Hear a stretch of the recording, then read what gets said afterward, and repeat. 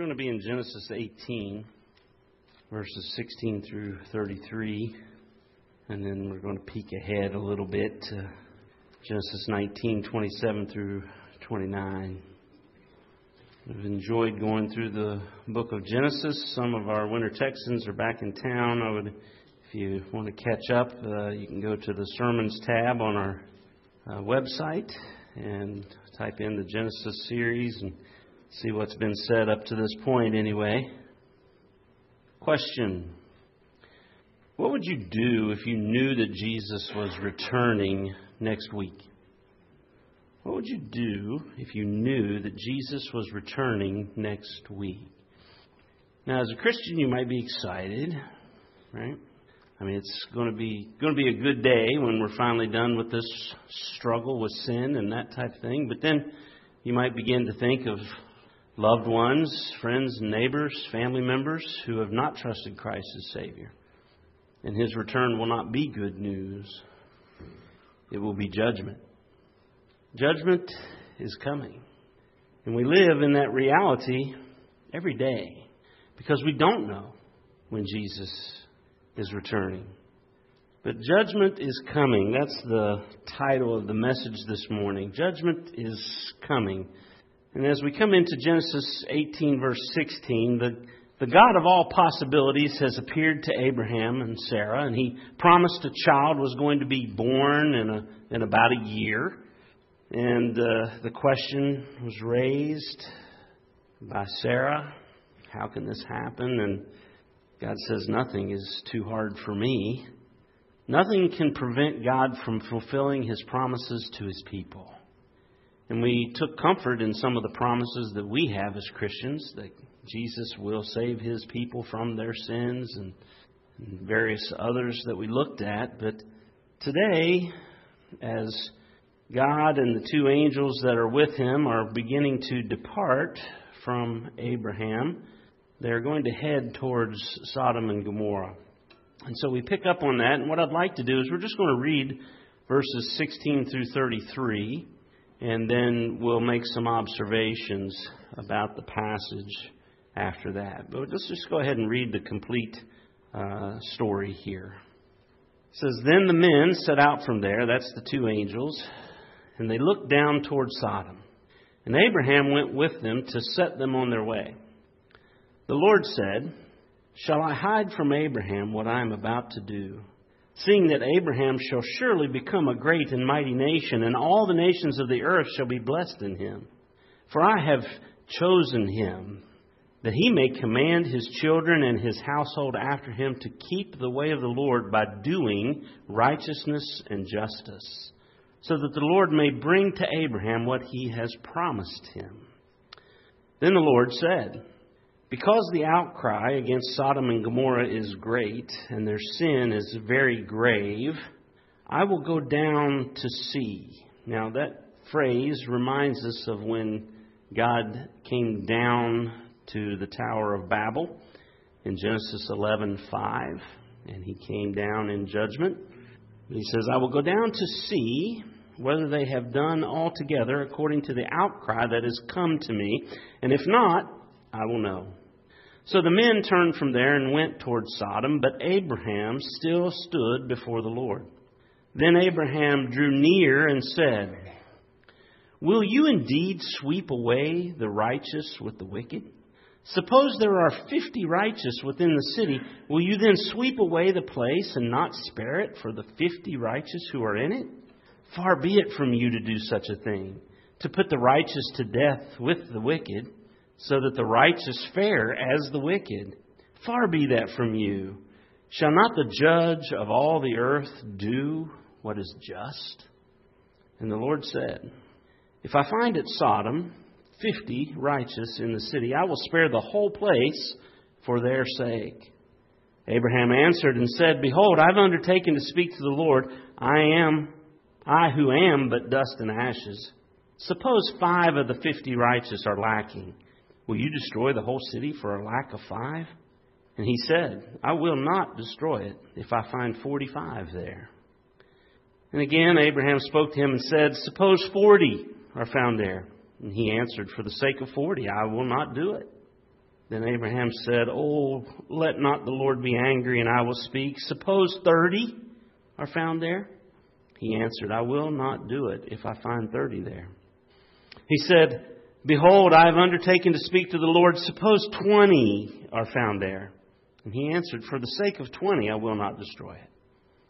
And then he said, "Oh, let not the Lord be angry, and I will speak again but this once. Suppose 10 are found there?"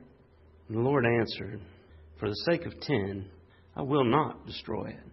And the Lord went his way. And when he had finished speaking to Abraham, and Abraham returned to his place. And if we look to Genesis 19, 27 through 29, it's all connected. This passage is all connected. I even considered preaching the whole thing. And then I thought, well, 2 o'clock is probably a little late to get out. But we look at Genesis 19, verse 27 through 29. And Abraham went early in the morning to the place where he had stood before the Lord.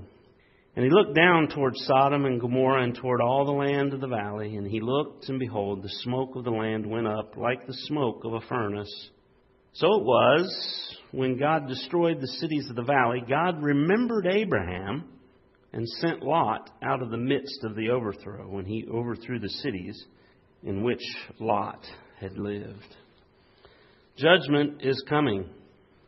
Judgment is coming. And because God has revealed that there is a final judgment coming, you should disciple others, both your children and other church members. You should disciple others to follow Jesus. You should intercede for the unsaved, and you should trust God to be just in judgment. That's what I want you to get from today's message. Because there is a final judgment coming, you should disciple others to follow Jesus, intercede for the unsaved, and trust God to be just in judgment. Here in our passage today, God has revealed a final judgment to His people. And if we go back all the way to chapter 13, verse 10, when Lot chose to move towards the land of Sodom and Gomorrah, it was described as Eden-like in its lushness. It was like Egypt. It was well watered. It was a beautiful garden-like area. But the men of Sodom were described as being wicked.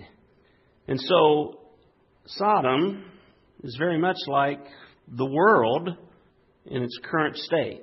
Right? Like we once had Edom, we had paradise, but paradise was lost, and so now this world is marred with sin. This was very much like Sodom. Sodom was Eden-like, yet it was marred with sin.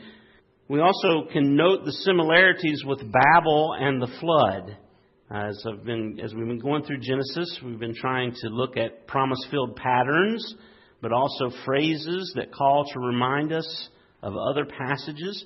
And one of those is found, as I mentioned as we were reading, that God came down to Sodom. He came down to inspect it, just like it said in the Tower of Babel. Remember, they were trying to build a tower up to the heavens, and it's kind of ironic. God has to come down to the tower. But He judged the nations, disinherited them, gave them the plurality of languages, and confused their languages and spread them across the earth. He came in judgment there. And we're not in the passage yet, but when we get to the passage describing Sodom, there's just going to be all kinds of flood narrative language. There are a lot of similarities between Sodom and Gomorrah and the flood narrative in Genesis 6. The big ones are that in Genesis we had angels who desired the women of humanity and had intercourse with them. Here we have angels coming to the town, and this time men are desiring intercourse with the angels. There's also the totality of wickedness that we see in Sodom. And so when we looked at Genesis 6 and the flood, this was a picture of the final judgment.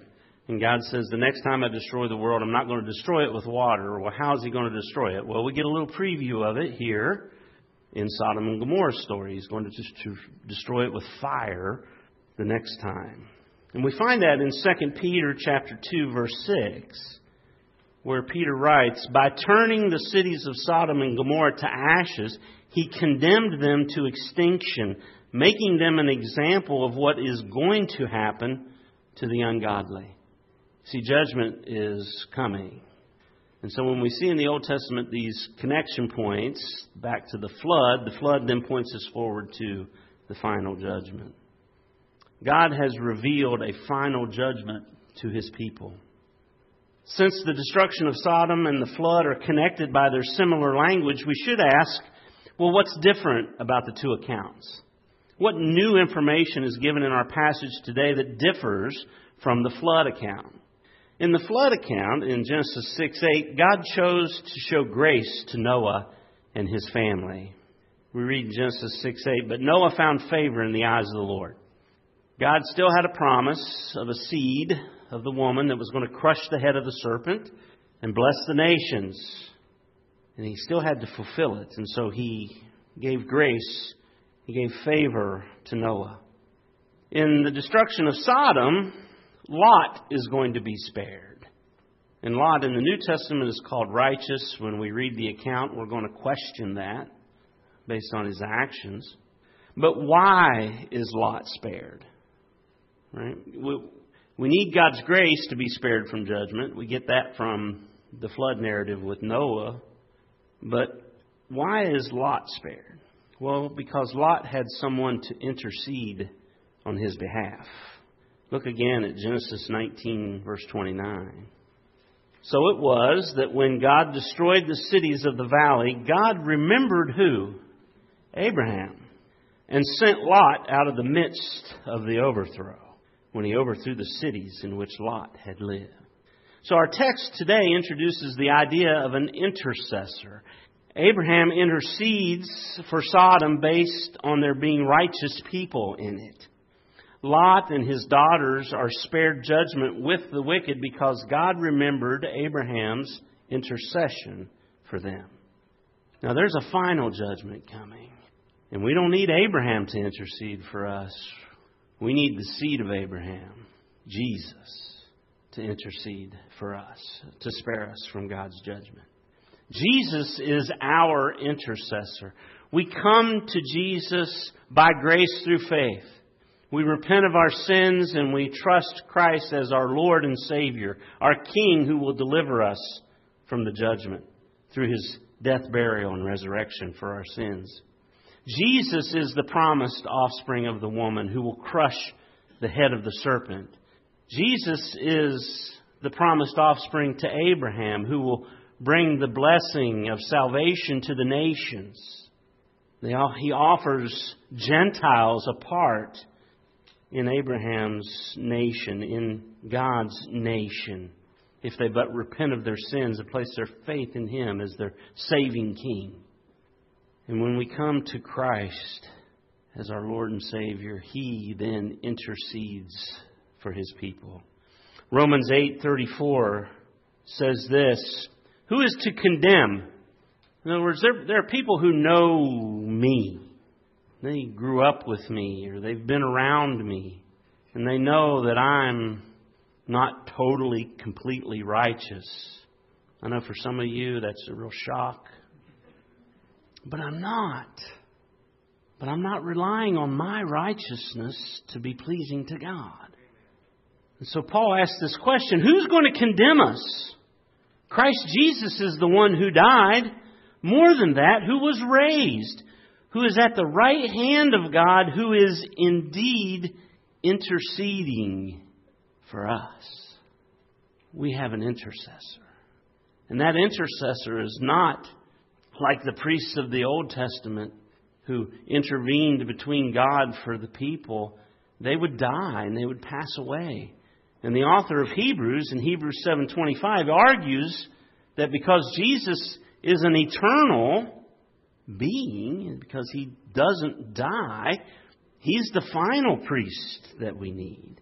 And we read in Hebrews 7:25, consequently, He is able to save to the uttermost those who draw near to God through Him, since He always lives to make intercession for them. In our day, not just in our day, in all days, there are certain parents that intercede for their kids, right? Kids get in trouble, they intercede for them, they try to cover up or undo their mistakes and that type of thing. But there comes a day when mom and dad pass away, or mom and dad can't be there. The children move away, and then we can't solve all their problems, and we can't undo all their errors. And there comes a day where we can't do it for our children. There's never a day when Jesus Christ will stop being able to intercede for His people. He ever lives to intercede for us. Oh, have you trusted Christ as your Savior? If you haven't, make today the day. Repent of your sins that have brought God's wrath against you, and trust in Christ's sacrifice on your behalf to satisfy God's wrath against your sin. And follow Him as your King and your Savior. He will lead you to be more like Him until one day He takes us to be like Him. Trust Christ today. Don't wait. Judgment is coming. Now, for Christians, as Abraham interceded for Sodom, we too are to intercede for others. We have an example. In 1 Timothy 2, 1 through 4, Paul writes this to Timothy. He says, "First of all, then, I urge that supplications, prayers, intercessions, and thanksgiving be made for all people, for kings and all who are in high positions, that we may lead a peaceable and quiet life, godly and dignified in every way. This is good, and it is pleasing in the sight of God our Savior, who desires all people to be saved and to come to the knowledge of the truth." Do you know unsaved people? Intercede for them. Ask God to save them. Why? Why should Christians intercede for others? Because we have this idea of a remnant of righteous people being able to spare a city from God's judgment. This is the first time it's introduced in the Scriptures. We find it throughout the Scriptures after this. But because a remnant of righteous people within a city or a state or a country, or I would even say in a business, can spare those places from God's judgment. Intercede for the unsaved. We look at this world and sometimes we think, man, that guy's wicked and he's used his wickedness to build this business, and why does he get away with this? And God is allowing him to get away with it because He's taking care of His people. He tells Abraham, He says, for their sake, He says, if there's 50, He says, for their sake, I will spare the city. A Christian remnant can spare God's judgment. The Lord is willing to allow the wicked to continue while His righteous remnant remains in their midst. A Christian remnant can spare a city, state, country, or business from judgment. But what about the case of Sodom? Again, because it's such a large passage, we're having to peek ahead a little bit. But if you look at Genesis 19, verse 4, Abraham goes through this bartering with God, if you will. What about this many people? What about this many people? And he finally lands on 10 people. And Abraham probably thinks to himself, well, with Lot there, you got Lot and his wife and his 2 daughters. And I heard that his daughters were engaged to be married. So there's 2 more guys. That's 6. I mean, surely they've influenced 4 other people to follow the Lord. But look at Genesis 19, verse 4. The angels have arrived. They've been invited into Lot's house. It says, but before they lay down, the men of the city, the men of Sodom, both young and old, what's that next phrase? All the people, to the last man, surrounded the house. Not one is found. It was thoroughly corrupt. God is going to be just in His judgment of Sodom. And we'll look at that more here in a couple weeks. But it was thoroughly corrupt. So, as Christians, we know that there's a final judgment of the world coming. We're just not sure when. What are we to be doing as we await God's final judgment of the world. We'll look at Genesis 18, verse 19. What about Christian activity in the meantime? When God is talking out loud to himself about revealing his plans to Abraham, it says in Genesis 18:19, "For I have chosen him that he may command his children and his household after him to keep the way of the Lord by doing righteousness and justice, so that the Lord may bring to Abraham what he has promised him." We're reminded of Genesis 17 when the Lord God Almighty appeared to Abraham and he says, "Walk before me in righteousness." As Christians, we've been grafted into God's people as the church, right? We're told about that in Romans. And so as God's people, we're to do as Abraham did. Because God has revealed there's a final judgment, we should disciple others to follow Jesus. We should intercede for the unsaved and trust God to be just in judgment. In Ephesians 6:4, it says, "Fathers, do not provoke your children to anger, but bring them up in the discipline and instruction of the Lord." Parents, let me speak to you for a minute. It is your responsibility to raise your children in the nurture and the discipline and the admonition of the Lord. Your life and everything that you do, according to Deuteronomy 6, should reflect the Lord and the fact that He is the God of your life and that He is important and that He is to be loved and He is to be served. And His ways are the ways of your home. And men, you're to lead in that. And so, do it. Do it. Have your children here for Sunday school. Have your children here for church. Have your children here on Wednesday nights where we're going to help you. We, as Faith Baptist Church, are going to come alongside you and teach them in the ways of the Lord. But then you in your home teach them by your actions and then some kind of study. Read to them about the Bible. If you need resources, talk to Tad or myself. And we'll help you to get some resources that are age appropriate, that you can do some devotions with your families at home. Because, beloved, judgment is coming. And we don't want our children to be on the wrong side of that judgment.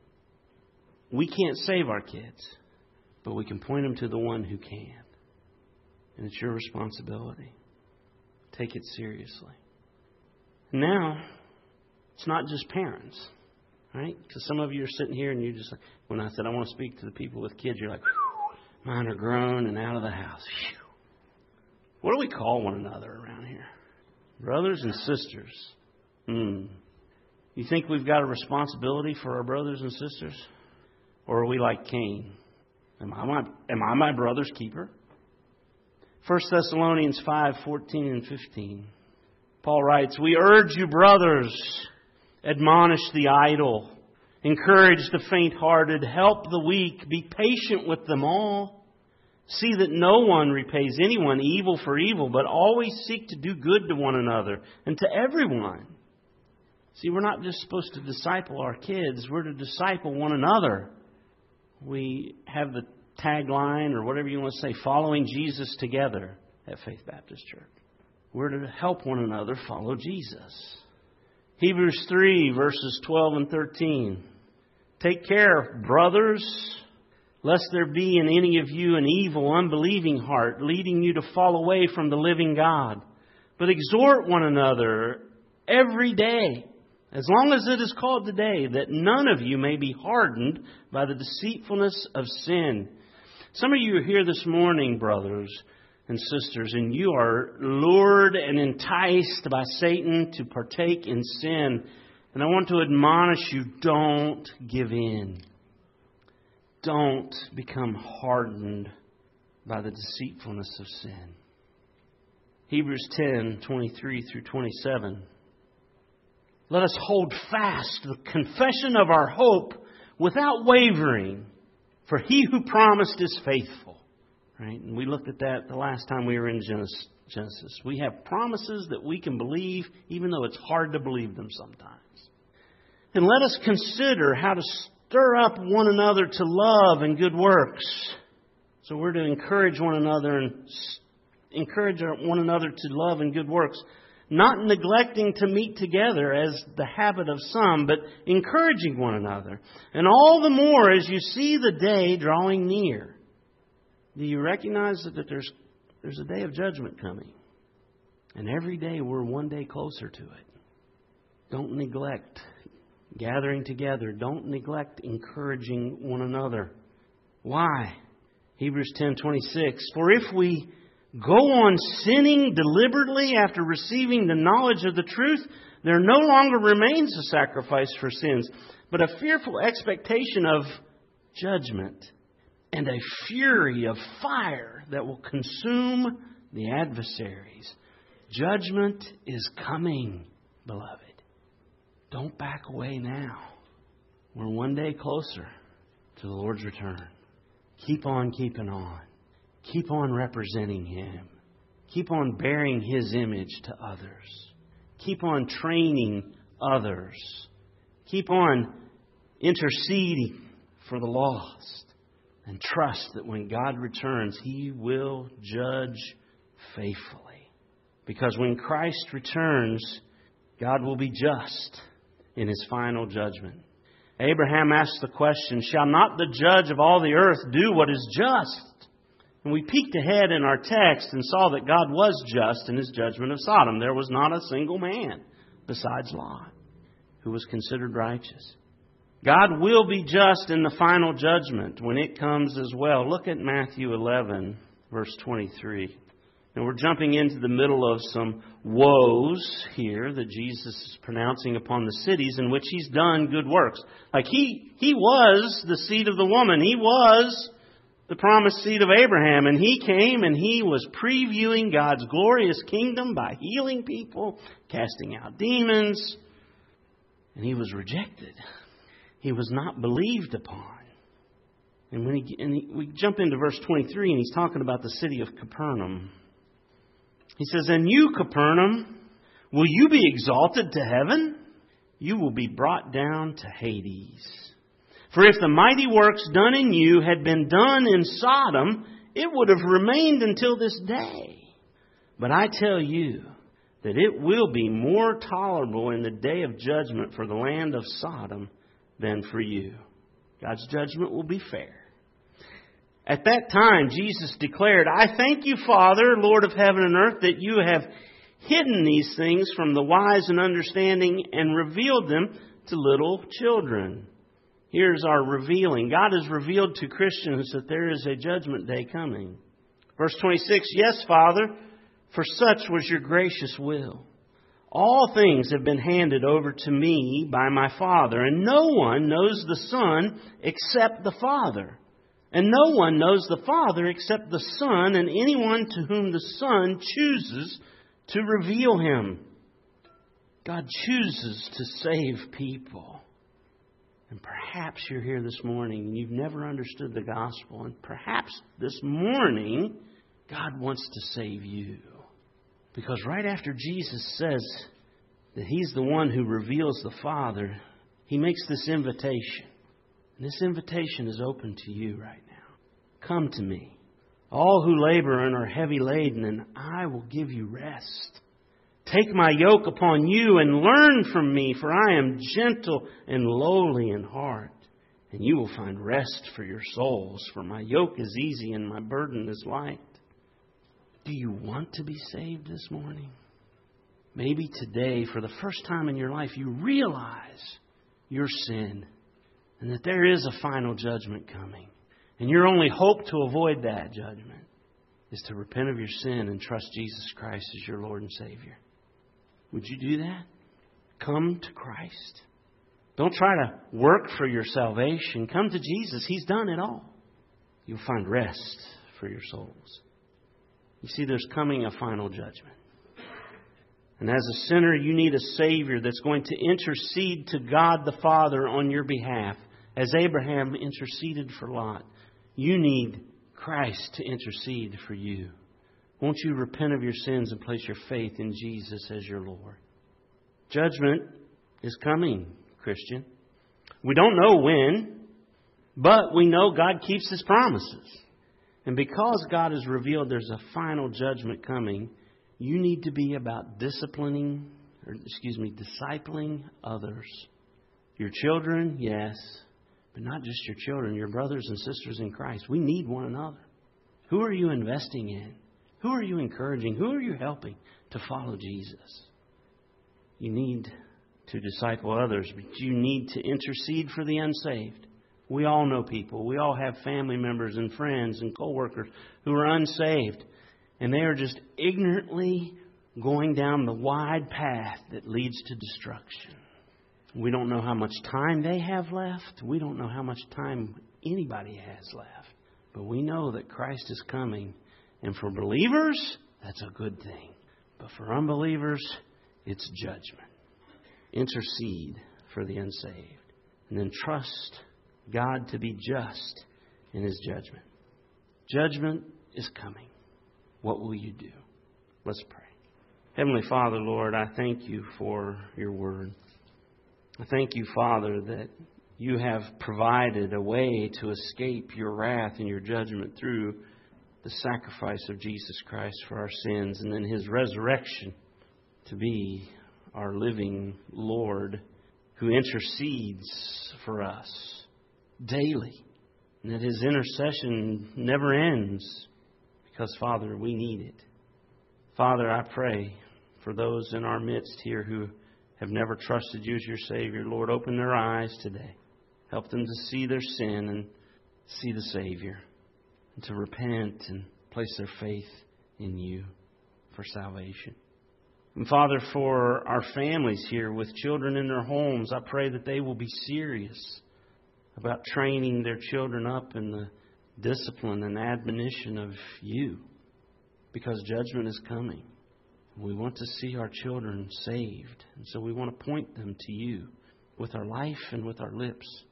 And so I pray, strengthen our families. And then, Father, for the folks who don't have children in the home anymore, I pray that we will be about helping these families with children, but also helping one another.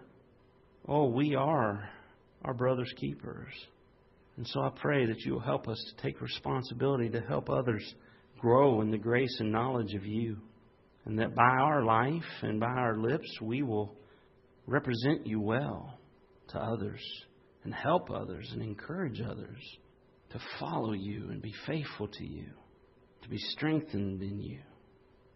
And then, Father, we trust and know that You will be faithful in judgment.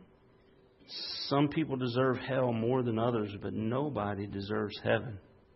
And so I pray, help us to introduce people to Jesus, who saves us. And in Him, we are worthy of salvation and forgiveness. And it's in His name we ask these things. Amen.